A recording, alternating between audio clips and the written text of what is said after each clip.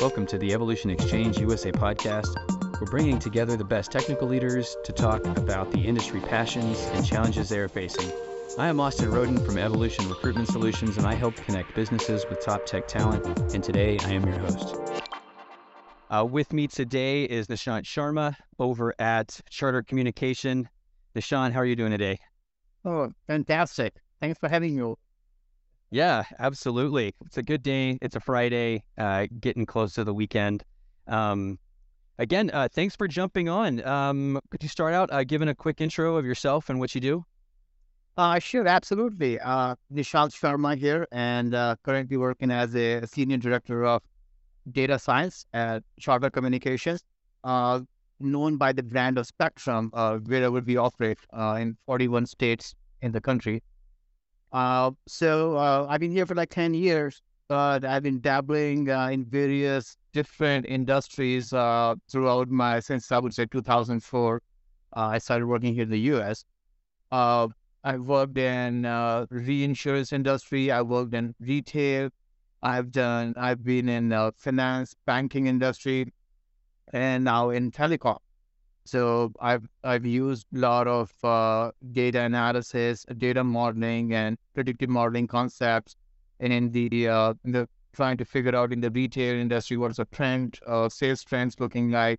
When it comes to the reinsurance industry, how do we use modeling to predict the losses that can happen to various clients' portfolios when any man-made or any natural catastrophe could hit their portfolio of assets. So it could be, let's say, hurricane, and what one of the chances of hurricane coming in the next 5 years, and the predictive modeling used for that, and that the losses associated, and how can we have the clients that secure their portfolio by buying reinsurance to the insurance already that they have, and get some commission out of it, and that was a full business model. For in the banking, I use a lot of predictive modeling to build collateral and credit risk models to identify the risk when it comes to subprime mortgage portfolio and all-day products and some tricky portfolios, which I'm pretty sure many people must have heard when it was the 2007 financial meltdown, and it was pretty much triggered by the subprime mortgage portfolios. So I did a lot of credit modeling there in there for 6 years, and after a lot of, I would say, a churn that was happening in the industry and years and years of battering, I think it was time to maybe make some switch and look for something else. And then I entered the telecom industry, and happy here since. And it's pretty exciting. It's a lot of technology and predictive modeling that we had on with all the different strategies that we are working with here. My main, I would say, contribution comes to the business planning and optimization efforts. So how can we improve our strategy of market expansion and business expansion in the most lean and mean way with the highest return of investment, and increase the stock price and make all the shareholders happy. Oh, very nice. So one of the reasons that we had you on, and you mentioned predictive modeling, what do you see the current trends of predictive modeling looking like? Yeah, so that's a very fine question. And when it comes to predictive modeling, it's been there for many, many, many decades, actually. Probably even Da Vinci must have dabbled with. When you look at the statistical concepts and operations research, I mean, these things have been used by many industry stalwarts. And if you look at GE, they mastered the Six Sigma concept, and the Toyota, it was the Kanban, I believe. So these statistical concepts in one form or the another have been used by many, many industries for a long time. And I would say in just the last few, maybe a decade or so, it has really picked up a lot when people say AI and ML which stands for artificial intelligence and machine learning. In my opinion, those are just, I would say, I don't want to say it's a marketing buzzword, but these are just buzzwords and all the time. And I mean, I do. And that is a fine example of a model in play, a machine learning model in play. You keep putting it the thumbs up, thumbs down, and forward, and or you're actively listening. It keeps learning from your behavior, and it keeps adjusting. And those kind of models have been there for a long time, based on the customer feedback and how do you train it. So when it comes to the current set of predictive modeling, it is used quite extensively in many, many companies, and most, I would say, every company is moving towards that, and nobody wants to be left behind. Uh, I have been using it since 2004. Yeah, we've been building models already, and predictive modeling. It was earlier called, just a data analysis, and you could build even a simple model in Excel, and that might even work. But data analysis morphed into more and more of a predictive analytics. You could have back in 2007 or 8, there was jobs that would say predictive analytics, and slowly that got changed into data science. And if you're not a data scientist, there you're nothing in data predictive modeling. That's how it's become now. So even the rules that we post out when I'm hiring people, we had to change and make sure it says data science now. Then we could easily get traction. And if you just leave it as a modeling analytics, modeling analyst, that we were not getting many hits. So we figured it out more ourselves. So predictive analytics has been there, and it's gonna be more and more used. It is used in probably every aspect of businesses now, right? When from marketing to sales to servicing it, serving a customer, uh, even in a restaurant or anywhere, there people are using predictive modeling left and right everywhere. Yeah, awesome. Are there any variations in how they're using it based on the industry or any differences? I would say any company or industry that is engaged a lot in the online or the internet mainly focused way, they are taking the biggest advantage of it. That whichever has the direct interface with the customer. So in B2B, it could be slightly lower than let's say B2C. So for example, you're using a Waze app, and that's a fine example of B2C. So that they're a business and they're directly interfacing with the customer, and the model is constantly updating itself, and it's learning from your behavior and learning from others' behavior, and interacting with you that way. When you try to buy from Amazon, and it already is aware of your sales behavior, your buying behavior, and it is stocking and restocking its material in advance, because it can predict who and when and how are going to be ordering the product. So it is active in that too. So I would say technology focused companies are doing it a lot more, because uh, it's all about investment. These companies, many of the companies are working on, they want to be lean and mean. So they're working on a razor edge, kind of like a budget, and they want to be on top of their game. They cannot afford to sit on a big kind of an inventory and a poor data, poor information, and try to make a judgment, which could just go belly up. And that would be lost for them, and that could be like do or die. If it's like a big traditional company that is just selling some product, let's say an automobile company, and they can absorb some shocks. In the long term, we have seen what happened with GM, but probably they can absorb those kind of hits a little bit and still be on their, still stand up again and move forward. Yeah. And you mentioned before talking about AI. Where do you see AI being deployed now and moving forward? That's a good question. Of course, it depends on many companies to companies, but as a lowest common denominator, if we talk about that, then AI can be, or artificial intelligence, it can be used in pretty much wherever you are interfacing something that has to be delivered to a customer. It can easily be deployed, very, very easy. And it must be, and it needs to be nowadays. So I can quote some examples that I from my own experience. So when it comes to delivering a product, as a telecom in the telecom industry, in a telecom company, we are very much focused in providing the best, not only the best product, but in the B2B domain, when we are directly interfacing with some other companies, we have to make sure that we are committed on a product that is superior, but also within the time frame that they need it, because it's a company running on some requirements and they don't so want to just be kept in the dark. That if we say that we can provide you a service on 10th of a given month, and we don't show up until like even for 30, 40 days later with our service, it could be a problem for them, especially in today's world when it's all fiber. So as a company, we are spreading a lot of fiber.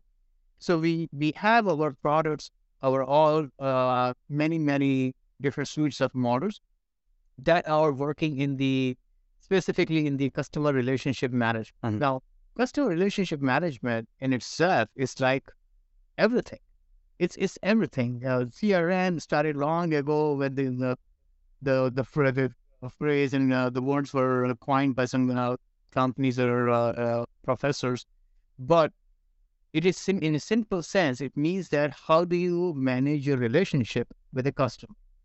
It includes first you have to acquire a customer, then you nurture the relationship for that customer, and then you also protect the relationship with that customer. So when it comes to first step, establishing a relationship, you have to first identify where is the customer, who is going to buy your product. It's not like you have built a good product and you can stand in the middle of the street and say, come, everyone buy it. It's not going to work out. In today's world where everything is digital, everything is hyper optimized, everyone is having all the information they need on their fingertips, you have to use the resources correctly and learn from your behavior, like who bought from you, with a little bit of historical forecast to predict this company is going to buy my product with a high degree of certainty. So with our artificial intelligence, the model based on a lot of predictive modeling and machine learning built into it, these models can, with a good certainty, determine that these are the best prospects, that from not wasting our valuable money and resources and time in targeting some other prospect, which we know are never going to buy your product. So that is another way of optimizing your acquisition. So once you have acquired the customer, which actually requires marketing leads and sales acting on the leads. So marketing campaign needs to know which prospects to select and go after. Sales then need to be told that these are the best prospects that you can convert into a customer. Once that is done, you establish a relationship with the customer, then phase 2 kicks in, nurturing the relationship. We have predictive models that can tell you exactly what is the right range of time for a given kind of a customer to sell them even more products, to upgrade them, to cross-sell them. If they have bought video from you, well, we can tell you which prospect is the best suited to sell maybe Ethernet, and then sell digital voice products. So we actually can do that in nurturing. So we know exactly the right. You don't want to go after a customer when you install today to immediately hit tomorrow that, hey, we want you to sell this house. So there is a lot of AI built into like exactly when to do that. And we have bots that's been designed that immediately go to the sellers themselves and say, hey, you have to sell such and such products to this customer, which was installed in X number of days before. And this is the best suited product that we think it should buy. Rest depends on your own act. So that is all about nurturing the relationship, cross-sell and upsell. Then the third step comes reducing the churn. We do not want to lose any relationship. It's very difficult to reach it, to make it zero, but we try to make it as close as to zero. That's our overall objective. So we have models that are always working. These are predictive models that are constantly trying to figure out who is going to leave our churn based on the behavior. So the model keeps learning itself. We keep on making tweaks to make sure that it is always up to this task. And with the churn, we can then send out the list to our marketing team and identify like these are the top risky customers we think that can leave us. And then they get into their own put these programs in the schedule, the campaigns, and sales touches to make sure that we don't want to instigate any churn, but address any concerns or have a backup strategy, maybe some discounts or whatever that can be worked on to make sure we retain these customers. And that have shown like very, very strong performance. So anyone knows it's 20 times better to retain a customer than actually go and get a new customer. Just like basic management philosophy. So you don't want to lose any single customer. As a company, we are using artificial intelligence. Even there's many other divisions that are doing it. But from my side, in the Spectrum enterprise domain, even our fiber network expansion, which is very expensive, actually, takes a lot of money, and you don't want to start digging anywhere you want and pay like hundreds and thousands of dollars to county, city, and everywhere just because you thought I can put fiber line here. If we have built out models to actually hyper optimize where and how collectively as a group you can actually stretch your fiber network. And that is what we are going after to make sure that we get the biggest bang for our buck. And you don't end up just spending $1 million and putting a fiber line all the way to rural Arkansas somewhere. And we find that, we got only 2 customers out of that. And that is not a good return of investment. We want to go for the best meaty part, along with how we can work with the government, with the RDOF program, that the rural program to stretch fiber network. So we have invested our own money from our own fund to even make it even better by saying that, okay, we will do what you want to do, but we will put our own money to even go a little bit sideways and stretch to other areas which we think are really good. So that is what area, engineering side, where the construction side, where we spend a lot of energy and a lot of effort to make sure that artificial intelligence is actually making a really meaningful contribution. One of the biggest, I would like to mention that one of the biggest advantage that any human being gets with the automation is comfort and ease. When it comes to doing business, we humans don't like each other too much, actually. That's what I've seen. We like to remove those hurdles from our ways with our fiber line. We have to actually get it, human beings go there and do the survey. But even before that, some people sit at their computer and do the survey to first do a sniff test.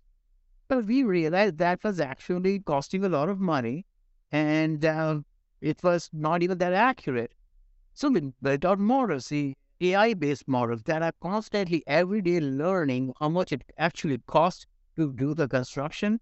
And now our sellers, instead of like going and requesting for maybe a survey to be done and waiting for like, I don't know, a week for it to come in and constantly back and forth, automatically when they're working on some deal, the valuation comes in from our model that says that we think you can get to this building at X amount of dollar. And they now know, they are very well aware that, okay, that is something I can maybe work with this customer and make a deal with that.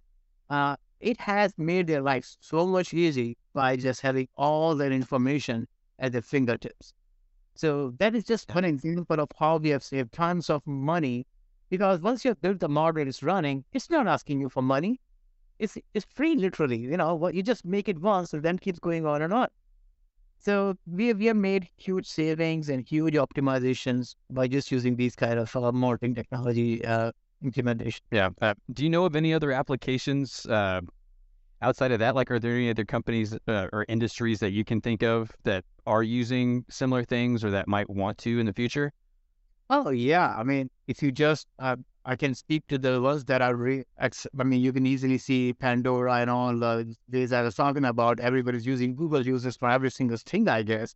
But I can speak to the places that I've been to, and for example, banking.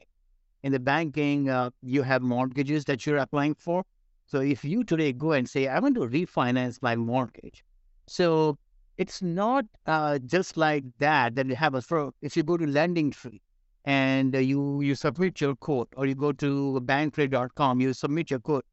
Everywhere, actually, when you put your property address, when you put your social security number, they pull up your uh, credit score rating.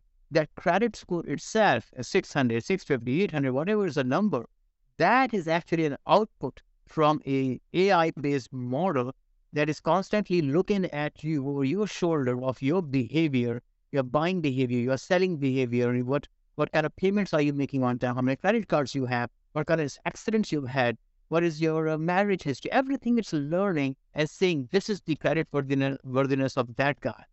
That input actually goes into your mortgage application, where there is a risk model, a credit risk model running in the background that looks at your credit report, looks at the property valuation, and that property valuation itself is coming from an automated valuation model. It's being built by companies like CoreLogic and I think it was LPS. These are the companies I work with. They're like pretty good companies, and they are constantly looking at the data, like what is the sales price of the property, and what kind of rooms it has, how many bedrooms it has, how many bathrooms, where is it. They have come up with the valuation for your property that we think with our model, this property is worth maybe $300,000. So they have the valuation of the property. They have your credit rating, like, are you solid enough to make the payments?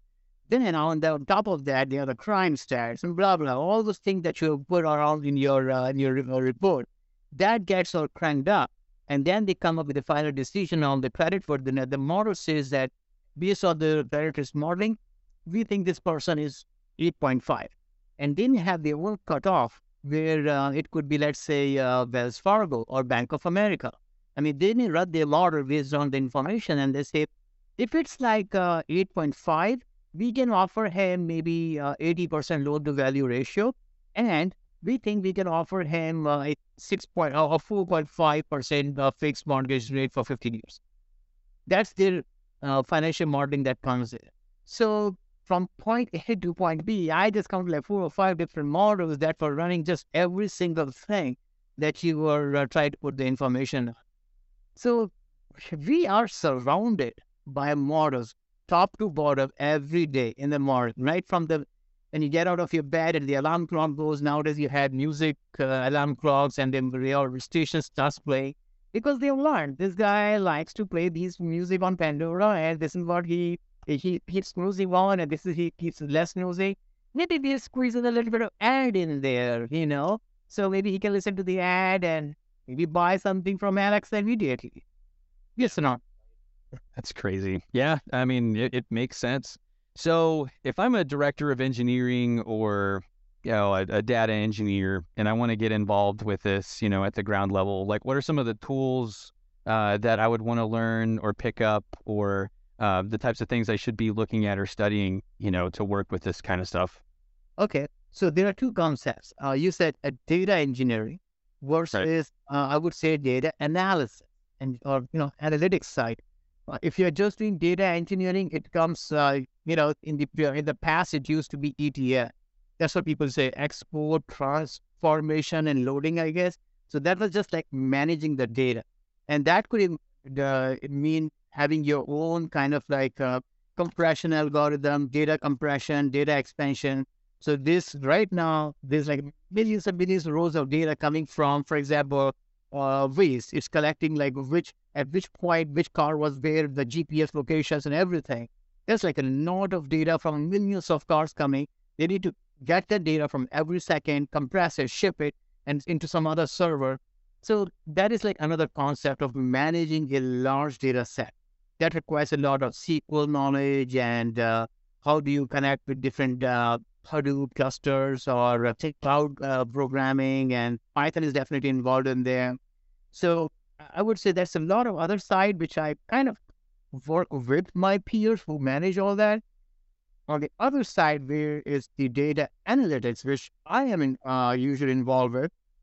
First of all, in my profession, whenever I'm interviewing somebody, I make sure that do you even understand what this means? What is machine learning? And many times I must say, many people don't have any idea, any idea. So the first thing that everyone needs to know is statistics.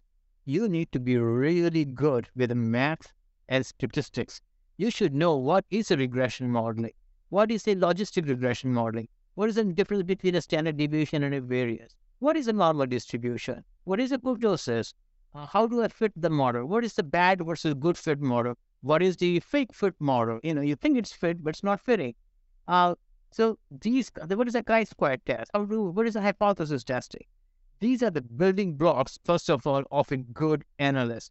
They should know what do all these mean.